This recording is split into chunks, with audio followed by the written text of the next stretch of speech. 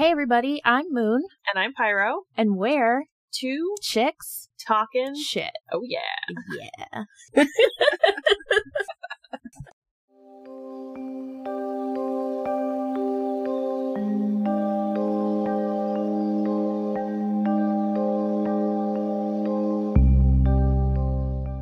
Hey guys, Moon here. So I just wanted to give you guys a heads up that this week's episode has actually been divided into 2 episodes because my segment is stupid fucking long because God forbid I talk. But yeah, so look forward to a part 2 episode later this week. And then we will be back to our regularly scheduled Monday episodes next week. So before we get started, we do need to mention that we're not licensed therapists, psychiatrists, or medical doctors in any way, shape, or form. So please do not come to us specifically if you're going through something rough. Please reach out to a licensed professional if you need help, and we'll provide some resources in our info for you. So I wanted to focus on the history of mental health, as well as the history of asylums and, where we decided that we were going to put the quote unquote insane people, and talk about their treatment and how we quote unquote treated and cured their mental illness, because it's an interesting ride. It's an interesting ride. After the French Revolution, French physician Philippe Pinel, which is probably not how you say it, but I don't speak French. Sounds good to me. I also don't speak French. I apologize to all my French-speaking friends and audience. I'm gonna butcher anything that I say in a language other than English, so especially French.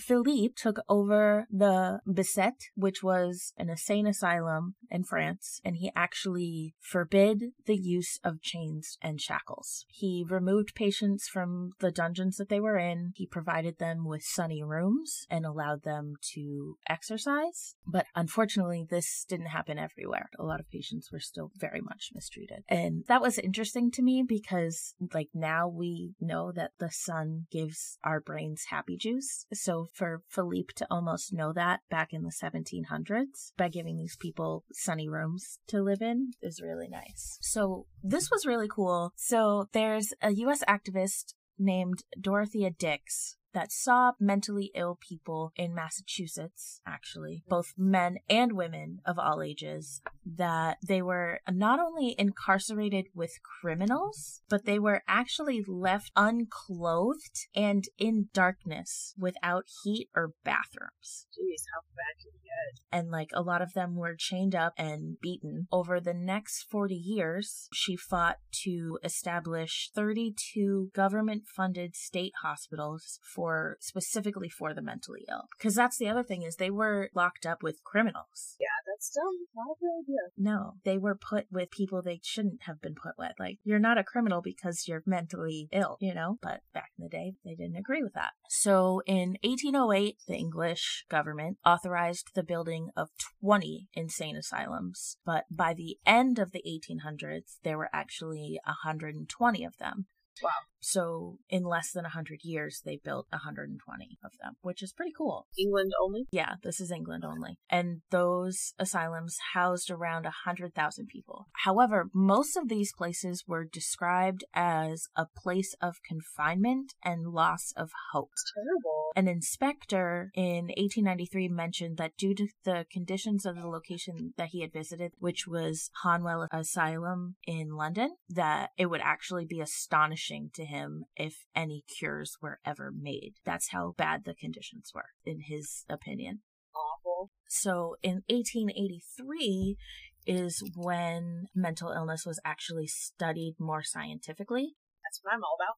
Yeah. So it was studied by a German psychiatrist, Emil Kraepelin. So in 1883... I think that's how you say it. Yeah, we'll go with that. Again, I apologize to everyone because I can't pronounce shit, so we'll learn. Yeah, if you guys want to tell me exactly how to pronounce it, tell me. That would be great. I would appreciate it. Never say his name again. Yeah, I'll know for the future. But yeah, so he started distinguishing mental disorders. separating them from each other. Wait. So before this, they didn't have any diagnoses. They just said if this person's acting abnormal, throw them in insanity. Yeah. Wow. That's terrible. They didn't have any sort of diagnosis. So you have anxiety, you're a schizophrenic. They had nothing up until 1883. So subsequently, obviously, future research disproved a lot of his findings, but fundamental distinction between manic depressive psychosis and schizophrenia is still used to this day, which is almost 140 years later. Those two very different diagnoses. Yeah, very, very different things. Manic depression is kind of what a lot of people kind of suffer from. Mm-hmm. Yeah. Whereas schizophrenia, it's taken a lot more seriously and it's not nearly as common. Yeah. I believe schizophrenia is maybe 2% of the population has but it schizophrenia. Has manic depressive traits to it. Yeah. That's the thing with a lot of mental illnesses is they have similar symptoms. Absolutely. Which makes diagnosing very difficult. For me, for example, a lot of my symptoms can pair with bipolar disorder because I'm not only depressed, I'm anxious and I have ADHD. So all of those things put together in a blender, making me can in some cases equal bipolar.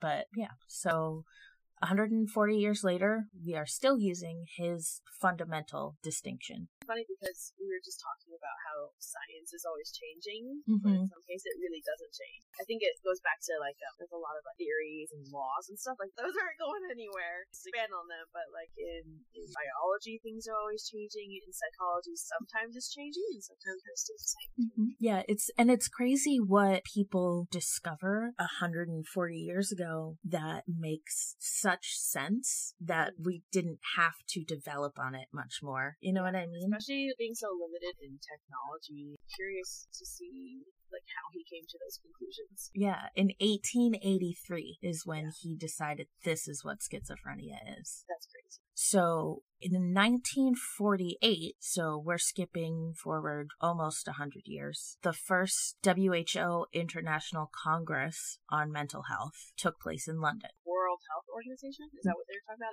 Yeah, the World Health Organization. So in 1948, they actually defined the difference between mental hygiene and mental health. I don't know if I know what mental hygiene really refers to. Mental hygiene refers to all the activities and techniques which encourage and maintain mental health. Gotcha. And mental health is the condition subject to fluctuations due to biological, social factors, which, is how our brain works. So mental hygiene could be in today's terms, our self-care. Mental hygiene is self-care. Personal self-care, but just even external things going to doctors and stuff like that will help with the mental health. Literally anything that you do to encourage your mental health positively and maintain it in a positive degree is mental hygiene. So, taking your meds every day, taking your vitamins every day, exercising, anything that makes your brain happy is mental hygiene. We don't encourage addiction,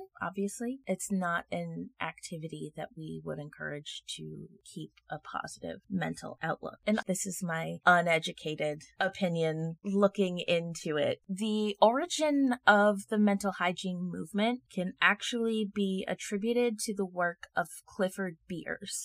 Speaking of alcohol abuse, awkwardly enough. So he published a book in 1908 called A Mind That Found Itself, which I actually started reading. I never finished, but what I have read is really good, and I can't wait to finish it. I highly recommend anyone read it. I think I got it for my Kindle for $2 because it's an old-ass book. But essentially, the book is based off of his personal experience into the admissions of 3 mental hospitals. A patient? As a patient, yes. Okay, interesting. He explains why he went downhill and why he was admitted, and that's essentially how far that I've gotten into the book. I have yet to read his experience, but from what I've understood, it's not a positive one. He does say that he was mentally turned around after the 3rd admission, which is why he wrote the book. In a good way? Yeah, like in a positive way. Like he was able to realize his mental status and be able to positively affect it and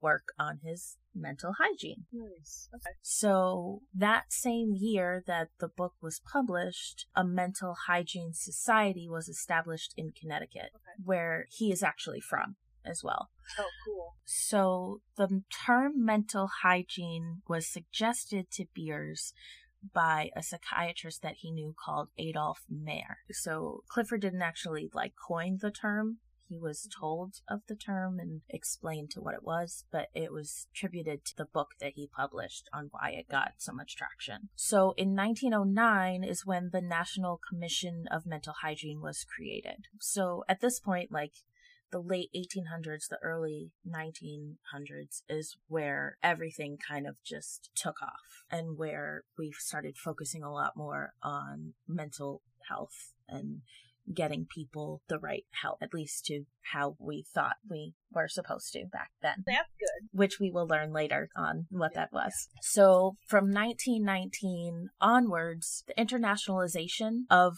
the National Committee of Mental Hygiene actually led to the establishment of other national associations that were concerned with mental hygiene. So France and South Africa actually established some in 1920, and Italy and Hungary ended up establishing in 1924. So the movement, the mental hygiene movement, was focused around the improvement of care for the mentally ill because we realized, how brutal we were and how abusive and neglectful we were to people that were admitted to asylums. And, we essentially were like, you know what, this is not okay.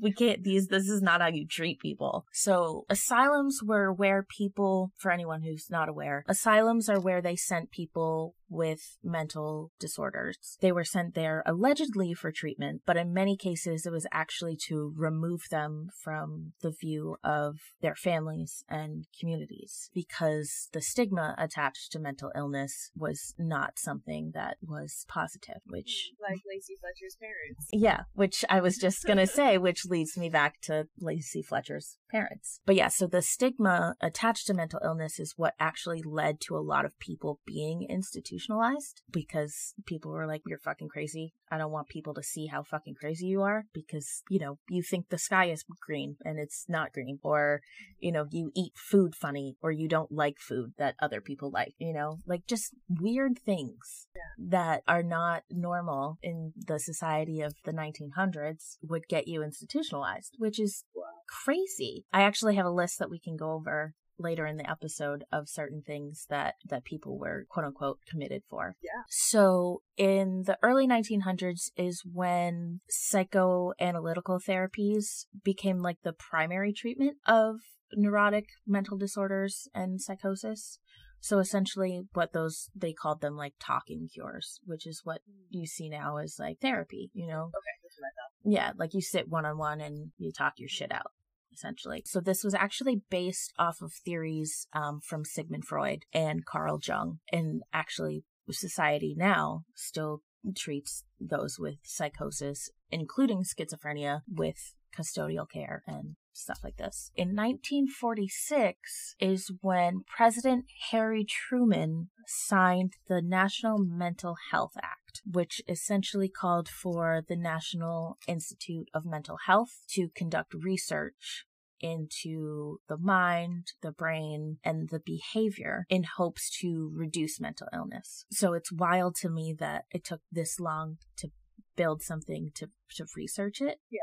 We touched on everything, but not to the degree that Harry Truman was like, no, we gotta do this. However many centuries even. Right. And as a result of this law, the National Institute of Mental Health was formally established on April 15th, 1949. So that's actually 3 years later. It took 3 years to establish the NIMH. That same year, Australian psychiatrist JFJ Cade introduced the use of lithium to treat psychosis. So prior to this, bromides and barbiturates had been used to sedate patients and, essentially quiet them down and make them easier to manage, but they were ineffective in treating the basic symptoms of psychosis, which is where the lithium came in. And it actually... Isn't lithium still today?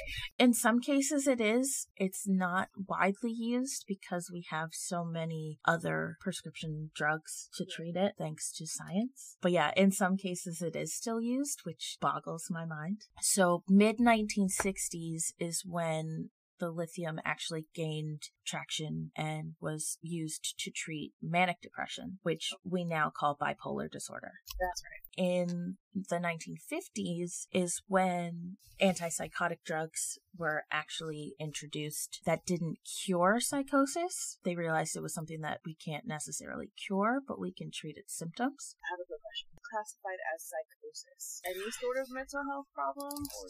Psychosis is, in a definition sense, it's a mental disorder characterized by like a disconnection. So it's disruptions to like a person's thoughts and perceptions that make it difficult for them to recognize what is real and what isn't. Okay. So like seeing, hearing, believing things that either aren't real or are strange, or like having persistent thoughts, behaviors, and emotions. The first major class of antipsychotics was discovered in France in 1952. It's named chlorpromazine, which is also the brand-specific name, I believe, is Thorazine. And so studies from then showed that 70% of patients with schizophrenia actually improved on those drugs, which is a great improvement. However, in that same decade, the 1950s, the number of hospitalized people, both in Europe and America, skyrocketed. In England and Wales, there were 7,000 patients in 1850. By 1930, it was 120,000. Wow. And it was nearly 150,000 by 1954. Do you think it skyrocketed because of Truman's NIMH to kind of establish these diagnoses a little bit better, so that people actually thought they had them, or family members who thought that they had those disorders give them the excuse to admit them sometimes? Yeah, I mean, I definitely think that it might have had something to do with it, especially in the US. I'm not 100% sure why it peaked in like England and stuff as well. So, like other countries followed suit after Truman signed it. Oh, possibly. And we'll discuss it later, but a lot of times you didn't actually need to provide evidence that someone was crazy. You could just say they were crazy and you could get them committed. So I'll speak a little bit on that later as well. In the United States, we actually had over 500,000 people that were institutionalized in 1955. Which is insanity to me. Mm-hmm. Granted, like, I know now, like, how many people have some sort of mental illness, but it's just wild. So in the 1950s as well is when behavior therapy was developed, which was essentially a way that people could be trained to overcome their phobias. Specifically only phobias? For what I've noticed, because it's behavior therapy, because they used it as, like, exposure therapy. Okay. Because they were like, if we expose you to what you're afraid of, you won't necessarily be afraid of it anymore, which isn't necessarily the case. It works sometimes, but not all the time. It works sometimes, but not all the time. Like, it definitely depends on what it is that you're scared of and the person, for sure. In the 1960s, they actually started removing people from institutions, and they started opening mental health homes and facilities and started putting them there. That are more personal? Yeah. This is when, like, they had a lot of drugs that were able to help with the symptoms. So it actually led to a drop in the number of institutionalized people. And it was a huge drop. It went from 560,000 to 130,000 in 1980. So in 30 years, we got over 400,000 people out back into the world. So because of the drugs that we had, it was able to, help those people live more successfully and independently. But this also led to a rise in homelessness because all of these people were essentially housed in these facilities. So when we, let them all go, spread your little wings, baby bird, there was a lack of adequate housing and follow-up care for these people. So they ended up... And even now it's really bad, right? Yeah. Homelessness is very bad. There was, a lack of housing, which, led all these people to become homeless. In the 1980s, an estimated 1/3 of all homeless people are considered seriously mentally ill, and a vast majority of them are actually schizophrenic. Wow. That's crazy. I gotta stop saying crazy. I thought that you said it's supposed to be rare. But that's the thing. Because the disorder is so debilitating that you can't help but become homeless because it's so hard to manage if you don't have that help. Exactly. Which is why such a large population of the homeless people are schizophrenic, is because they don't have the necessary support that they would need to do that. So in 1992, they surveyed American jails, this is interesting, and reported that 7.2% of inmates are mentally ill in some shape or form. Okay. Meaning that 100,000 mentally ill people in 92 were incarcerated. It doesn't seem as bad, but then you think about how many people are just in jail. Yeah. Especially in the 1990s, like the drug epidemic. And that's the thing, is there was a lot of things going on in the 90s, and actually a quarter of them weren't actually charged with anything. Mm-hmm. They were just awaiting a bed in a psychiatric hospital, and this is the only place that they could put them, was jail. That's terrible. Which is just wild to me. We have nowhere to put you, so we're gonna put you with a bunch of people that have been jailed for crimes, essentially, you know? Before we get into reasons that people are actually committed to an asylum, I wanted to discuss Australia and their interesting history on mental health. So in 1838 in Sydney, the Tarban Creek Lunatic Asylum was opened. Originally, it was built for 60 patients, but by 1844, there were 148 of them. Okay, so a little over double. In May of 1849, a patient fractured the skull of another patient with a chamber pot. Do you know what a chamber pot is? It's where you go in the bathroom. Yes. Yeah. It's essentially a portable potty. Yeah. So he hit him over the head with a toilet. I don't mean to laugh. It's just funny, you know? Yeah. He did die, but it wasn't for 6 or 7 weeks. A medical board inquired on this and were like, what the fuck? Like, how did you let this happen? And they ended up laying the blame for the deaths squarely on conditions at the asylum. Another incident in 1843, trigger warning here, by the way, sexual assault.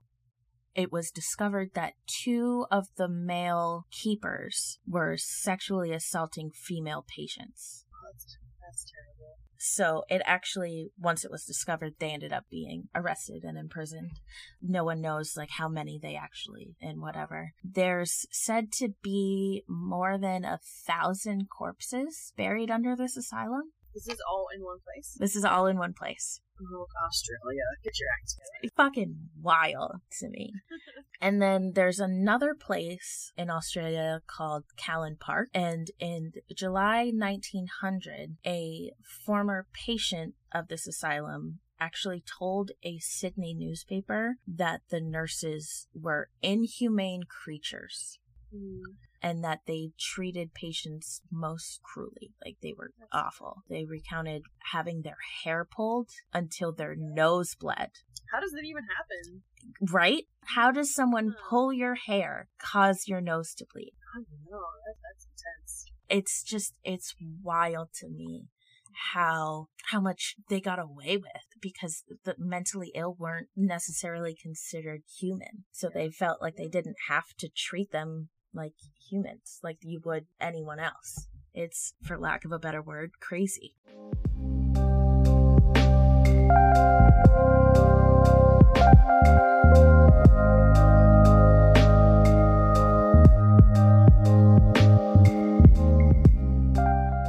As usual, we are not mental health professionals, and we encourage you to reach out to someone if you need help. One resource we recommend is Ostara Coaching, run by our dear friend Sean. Sean is a licensed life coach and is very intelligent, intuitive, and a great listener, and can help you with a variety of concerns regarding mental health. His Instagram is at Ostara Coaching, and he is available for booking a session. And if you tell him we referred you, he'll give you 50% off your first session while supporting the podcast at the same time. So I've actually been working with Sean for a few months now. Oh, that's and awesome. He has been an absolute, amazing resource to just, talk about my shit, my past traumas, my emotions, even, present day stuff. It's just nice to have a outsider perspective on how I feel and have someone to explain it to. But yeah, he's been great. So I definitely highly recommend working with him for sure. That's awesome. I'm so happy you're getting help from him. He's so supportive and such a good listener to talk about anything without being judgmental. So yeah, I definitely recommend him. Yeah, for sure. Again, his Instagram is at Ostara Coaching. That's Ostara Coaching. And we highly recommend him for dealing with many aspects of mental health.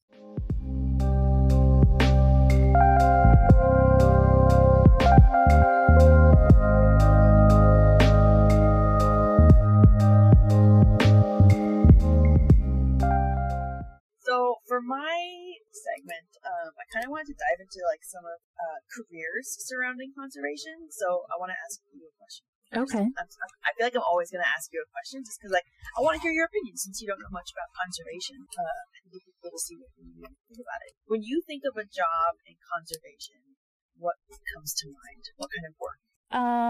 I when I first think of it, I think of a researcher, scientist that researches conservation and how to better it and fix what we're doing wrong with conservation and make it better, I guess. Okay. Do you think that they focus on a really big scale problem or something small? I would think that they focus on something small. Okay. So that way they can devote more time to it. Yeah. And they have a bunch of small teams that focus on things rather than one team that focuses on all the things. I think that's valid to say. Yeah.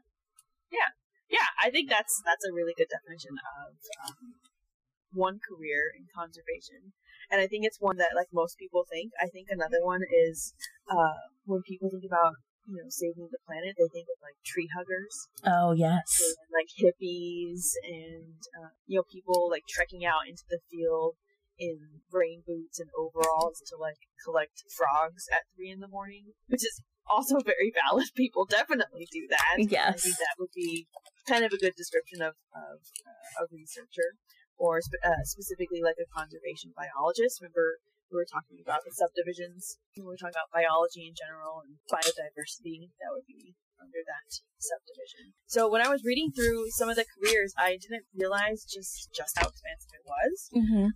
So I have a list of 15 different careers. Oh, okay. That kind of all range in don't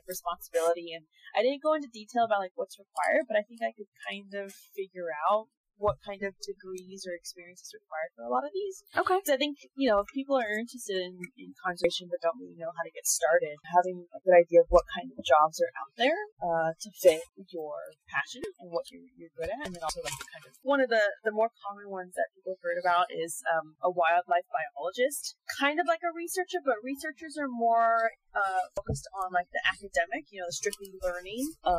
They're the ones that write papers and do research with a team and just kind of they have a hypothesis that they're trying to prove. Whereas a wildlife biologist, they do go out in the field still, but they study animal behaviors, look at the interactions between different species, maybe collecting data for populations and things like that. So their work is really important so that we can kind of get an idea of, okay, the monarch butterfly, for example, is going extinct. We've only been able to find a small percentage of a population here in this area. So they're the ones that get that data so that we can kind of come up with a plan on how to save it. So they're a really important job right there. Because without that, we wouldn't have that data to decide, oh crap, we need to pass some laws to save the monarch butterflies. They'll also present their findings to the scientific community, and they can get grants to put towards passing laws or coming up with new ideas to save those populations and preserve the habitats that they live in, things like that.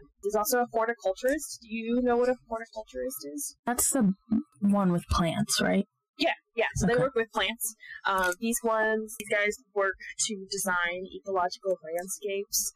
They can promote sustainable pesticide-free growing, which I didn't know about. Managing green spaces like parks and forests and things like that. They run nurseries and garden centers, and they can also work with towns and cities to be more green. So they're kind of working in the wild, but also with like humans as well to kind of keep and kind of bring awareness to the natural issues that are in the same area as humans. So like if you live in a pretty green community, things that you do to be a little bit more sustainable and protect the area you live in. So there's also something, I didn't know about this one, but I knew it existed, but I didn't really know that it was called this or what really they were in charge of. And they're called sustainability coordinators. And these people are hired by governments, businesses, institutions like schools, and their responsibility is to help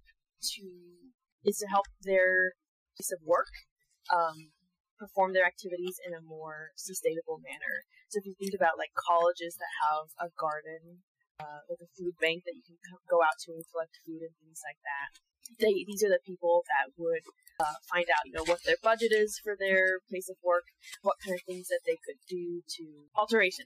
These would be the places that they would use the budget and find out what kind of alterations they can make to be a little bit more green and sustainable.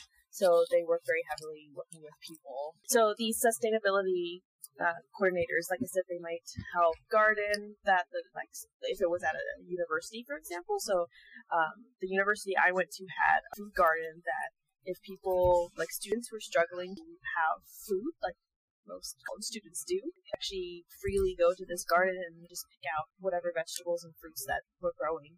They would also work to improve recycling at schools, whether it be having different like trash cans to like separate out your recyclables. And it's just kind of encourage people to be a little bit more green when they're on campus or at work or things like that. So I think those are incredibly important.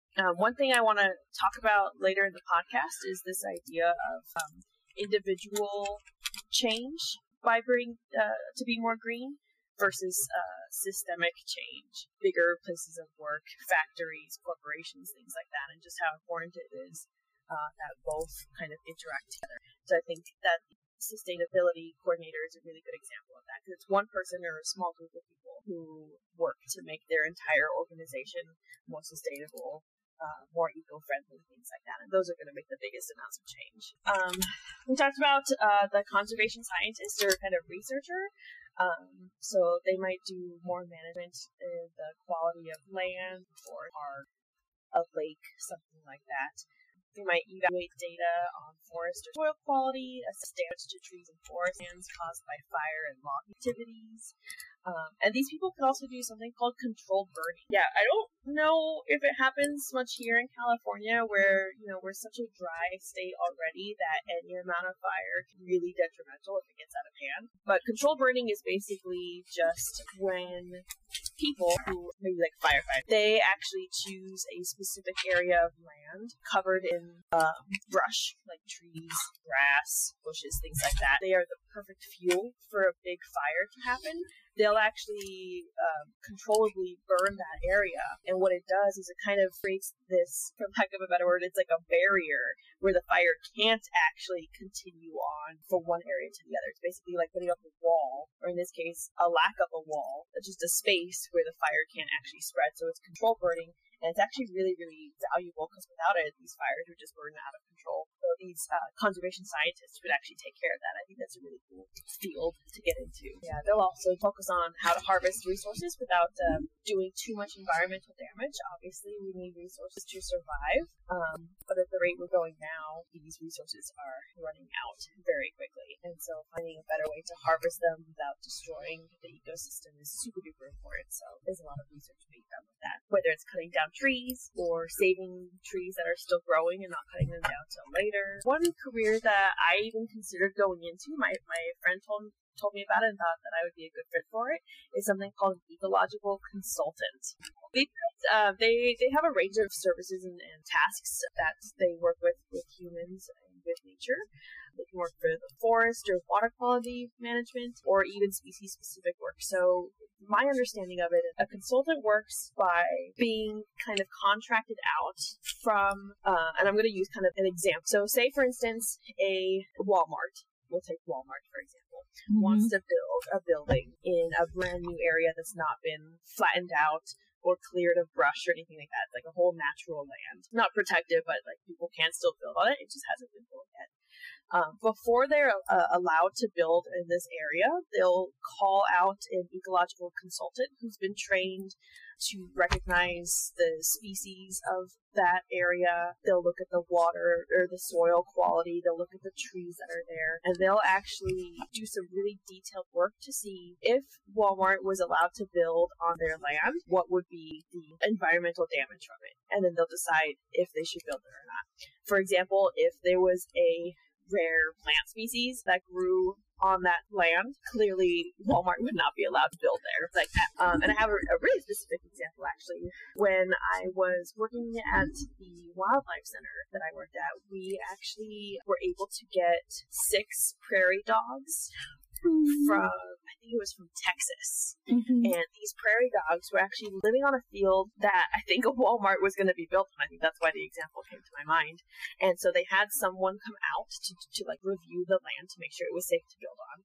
And this lady, the consultant, I think is who she was, she found hundreds of prairie dog tunnels on that land. And I don't know why they didn't just choose to build the Walmart somewhere else. What ended up happening was they kind of evacuated all the prairie dogs. They like pulled them out of their homes, and then she had hundreds of these guys living in her own house. Oh God. I know, I can imagine. They were like babies. They're like a whole bit. They're tiny. And so she would actually reach out to zoos and other sanctuaries and things like that to ask if they wanted to house any of these prairie dogs. And so we ended up taking 6 of them. We got 5 females and a male. And so we got these little babies. They're so cute. I don't remember any of their names, but we had to like socialize them, and they're really, really cute. They're like, you like hold them in your hand and then just like pet their tummy, and they would like fall asleep. They're really sweet. We really had to socialize them because, you know, if they bite you, like that's a rodent bite and happy to get. And we was actually bit by one and like got infected and stuff. It's really hard to socialize. That's ecological consultant. So sometimes, you know, it works where they actually tell people, you know, you actually can't build here because there's an endangered species or a really rare plant or an animal here, or this tree is 300 years old, you're not going to tear it down. So they're the ones that make those decisions. So I think that was always a really cool line of work. I think another cool field that works for a lot of people, but I think people don't think about it as being used for conservation, is photography and filmmaking. Neat. Because it brings awareness to the public.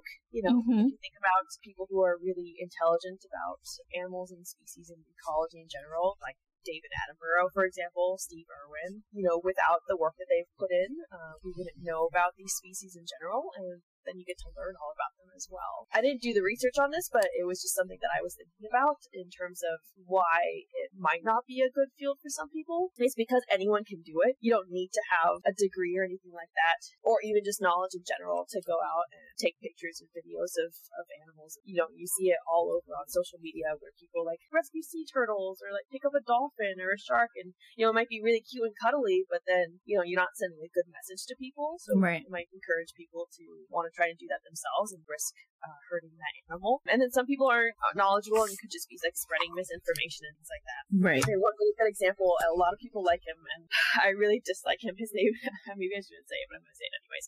His name is Coyote Peterson. Have you heard of him? Okay, you've probably seen some of his videos. He's the guy that intentionally finds dangerous animals in the wild and then like gets bit or stung by them and record, and sometimes he's like super over the top with his reactions. He's really quite knowledgeable, and for the most part his statements are quite factual, but the way he presents the knowledge, like to bring about these dangerous animals and then prove how dangerous they are, but then also like deciding to get bit or stung by them, I think it encourages a lot of stupidity for people to try these things, and then it's just fear-mongering, and I think that's a really big thing we need to steer away from is, you know, these animals, you know, they're just defending themselves. They're not trying to be aggressive, just trying to protect themselves and get into their business and into their home. So I feel like there's a lot of, especially now that social media is so big, and, you know, you can record really good things on your cell phone even. There can be a lot of issues with photography and filmmaking. But I think, people do it responsibly. It can be really cool because, you get to see all these creatures that you've never seen before. Yeah, I follow a lot of, animal accounts on, Instagram and stuff. And it's just so cool that, some photographers can get pictures of, these animals, super close. I saw a video of them, of someone taking pictures of meerkats, and they came up and got really close to the camera and got on top of the camera and got on top of the photographer, and it's just a cool experience for sure. Yeah, I like the photographers that are very respectful towards nature. They're not there to cause a riot or a reaction out of the animal. They're just there to get their work very peaceful. And I think that's a really good way to go about it. Trying to coax an animal to do something, or trying to pick up an animal, or if you think about like Yellowstone, for example, people hopping out of their cars to feed a bear and get a video of it. That kind of stuff just inspires stupidity, and it's unsafe for the animals. And for the most part, when it comes to feeding animals in particular, a lot of the time rangers will have to go out and go find that animal and put them down. They didn't actually hurt anybody, but because they're starting to learn to depend on people for food and be comfortable around people, it's just putting everybody at risk. Actually reminded me of another situation. So here in California, we have poppy fields. We're known in one of our valleys. They're beautiful. If you look up California poppies, the hills are just a rainbow of orange and purple and yellow, and it's really quite beautiful. And people would love to come to the poppy fields and take some photos, which is totally cool. Bring awareness and take some really pretty pictures. And what a lot of people do is, they'll take photos of themselves laying in these fields or jumping up in these fields of flowers and then just totally crushing it. And I've seen photos of what the fields look like after the spring is done, before the flowers wilt. And the flowers are just absolutely destroyed. There's trash everywhere. Flowers are just broken and just squished down into the ground. And it's really unfortunate that people were doing that just for their own Instagram photo. So right, it's definitely a good way to go about taking photos, especially selfies and things that can do so in a non-disturbing way. I think people only think about the animals, but I think even less so people think about plants that they're disturbing too. So I think definitely, there's a lot of resources that people can look up on how to safely take nature photographs or videos that'll do it in a way without harming the environment, keeping everybody safe, things like that. I think that if people follow through with that, I just wanted to list a couple more things. So definitely there's a technology aspect to conservation. Can go into engineering, where people are trying to find alternatives for more sustainable options when it comes to solar power, wind power, things like that. So you can go into a more engineering, physics field rather than biology. Wildlife veterinarian, so obviously some animals in the wild, especially animals that get injured by people, definitely need help. Zookeeping, which is what I ended up doing, which is a great field. It's a very competitive field. I think a lot of people don't think about that. So when I tell people I was a zookeeper, they're like, "Oh, that's my dream job." I'm like, it takes a lot to get there. Not pay very well. No, but it was very rewarding. We worked for something called the Species Survival Plan. Oh, and I have a current event. Our wildlife center worked for something called a Species Survival Plan, and basically what it is a program to help breed the animals that you have in your facility, and then you can actually trade them with other animals in other zoos to keep the gene flow really diverse. So basically, when you have a group of animals, obviously you don't want the animals to inbreed, because that causes their genes to, you can get mutations, you can get weaker animals, and if you're trying to save a population, the goal is that you keep that gene flow really large and diverse. And so what you do is you exchange animals with other zoos so that they're never inbreeding, they're never with their siblings or with their parents, because we've had a couple instances where we had our porcupines in the program, and some of our porcupines mated with each other several times. Oh no. Yeah. Dirty porcupines. So dirty. They're so horny too. It's ridiculous. If you've ever seen a porcupine penis, it's something. I go look it up, but also don't. Are they just as horny as koalas and dolphins? Porcupine was very horny that we had to keep him. His name was Gus, and we had to keep him separate from the other females because he was always trying to mate. So we keep him with our older female, who was never having it. I don't think it happened, or it ended up happening, and we were like, "Oh wow, he actually is fertile." Yeah, we actually thought he was infertile for a while.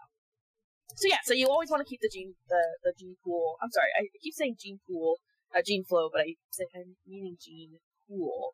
So speaking of the certain species survival plan, we had our porcupines in this plan, and we had our armadillos in this plan. 3 banded armadillos. They're really, really cute. And we also had our 2-toed sloths in this plan. And I just found out recently, they posted on their Facebook, so if you look up Wildlife Learning Center in Sylmar, you'll actually get to see the pictures. Our 2 sloths just had a baby. I know. I'm so happy. This sloth has been in the species survival plan for years, and none of the females ever wanted him until now. And they just had a baby.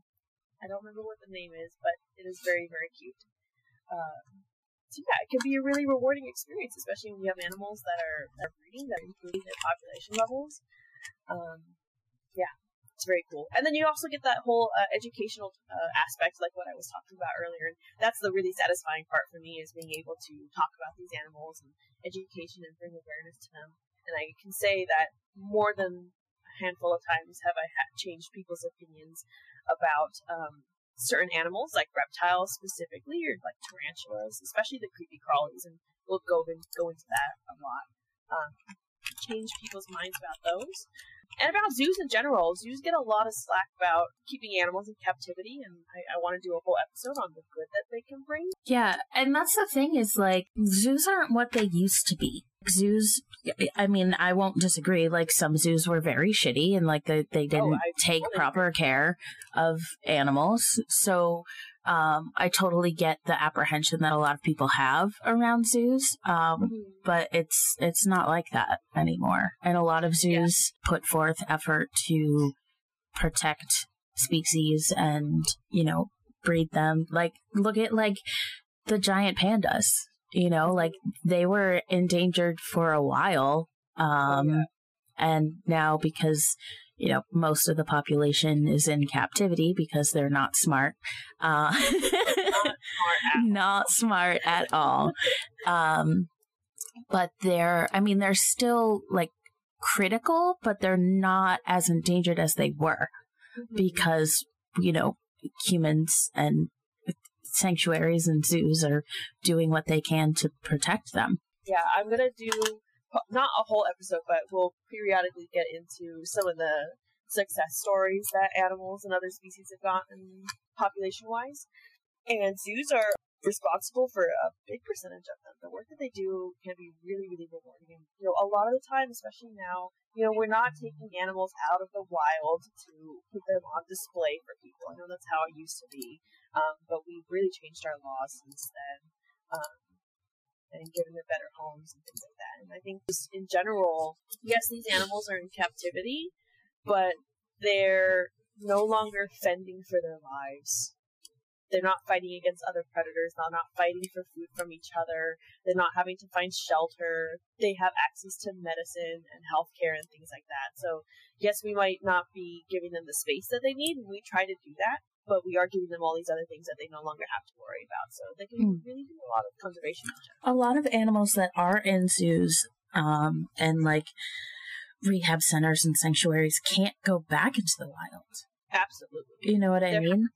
Sometimes their habitats are just gone. Right. Or if a lot of the time, like, the animals that I worked with were all pets. They don't know how to survive in the wild. They're like a regular dog or a cat. They don't know how to find food, how to hunt, how to protect themselves against predators. Right. So if we were to just throw them out into the wild, they would not survive. Right. So a zoo is the next best chance at living a happy, healthy life. Right. And speaking of happiness, zoos do give enrichment to their animals. So if an animal looks bored, it's definitely not bored, it's just sleeping. But that's like a big criteria, is giving enrichment to animals to keep them from getting bored. So a lot of the time people don't understand that. So yeah, zoos are really, really important. So I think it's, you know, there's a lot of ways that people can get into the zookeeping field. Most of the time they do require some sort of degree, but a lot of the time they have internships for people who are pursuing a degree and want that experience. There's a lot of volunteer opportunities if you kind of want to work with animals, but, you know, you don't have that criteria yet. So it's much more open to the public as a career or as a side gig or something like that, versus like obviously the vet's job or like working in technology, things like that. So I think it's a good way for the public to get involved, being in a zoo or just going to the zoo that the public can just go to and learn and become more aware. Whereas with like the science, for example, you have to read the paper. You can just go out in the field and collect your own research or your own data. So, there's also conservation fundraising and lobbying for conservation, something that, again, other people can really get into to make a difference.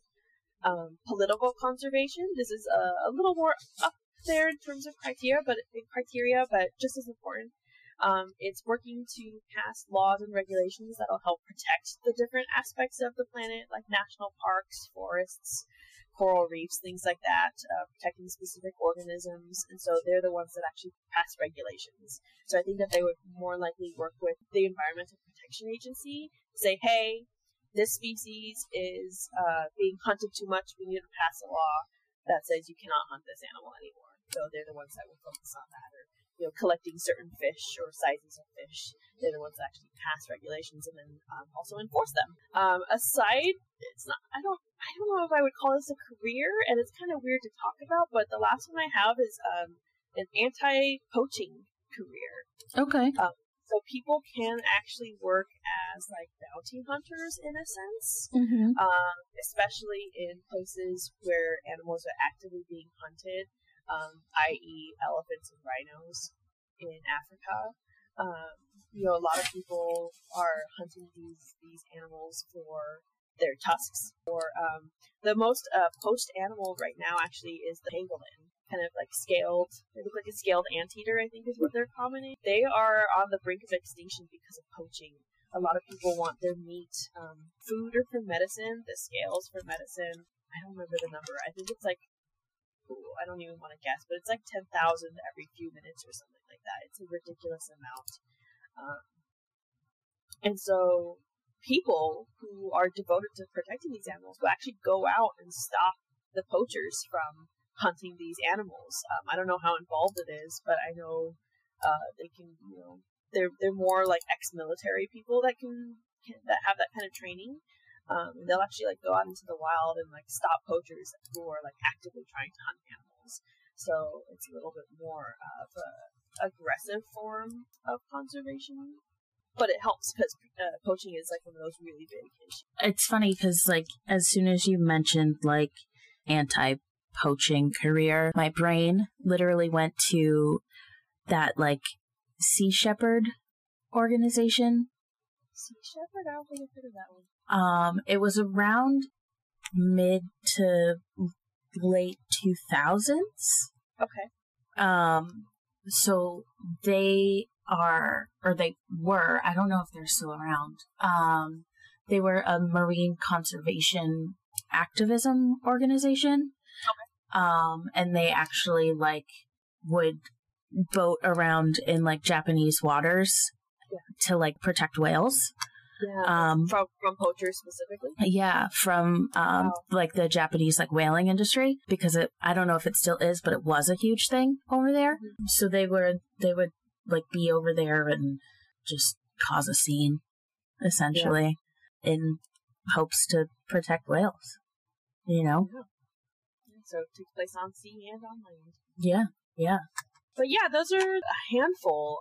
Definitely not all of the careers kind of focused in conservation. I know I think I kind of went into a bulk of them, but they do break down into very specific things. Obviously there's people that focus on plants and plants, different kinds of animals, different types of environments, things like that. So there's a lot of work out there. So I think if for example everybody cared about the environment, there'd probably be a job for somebody.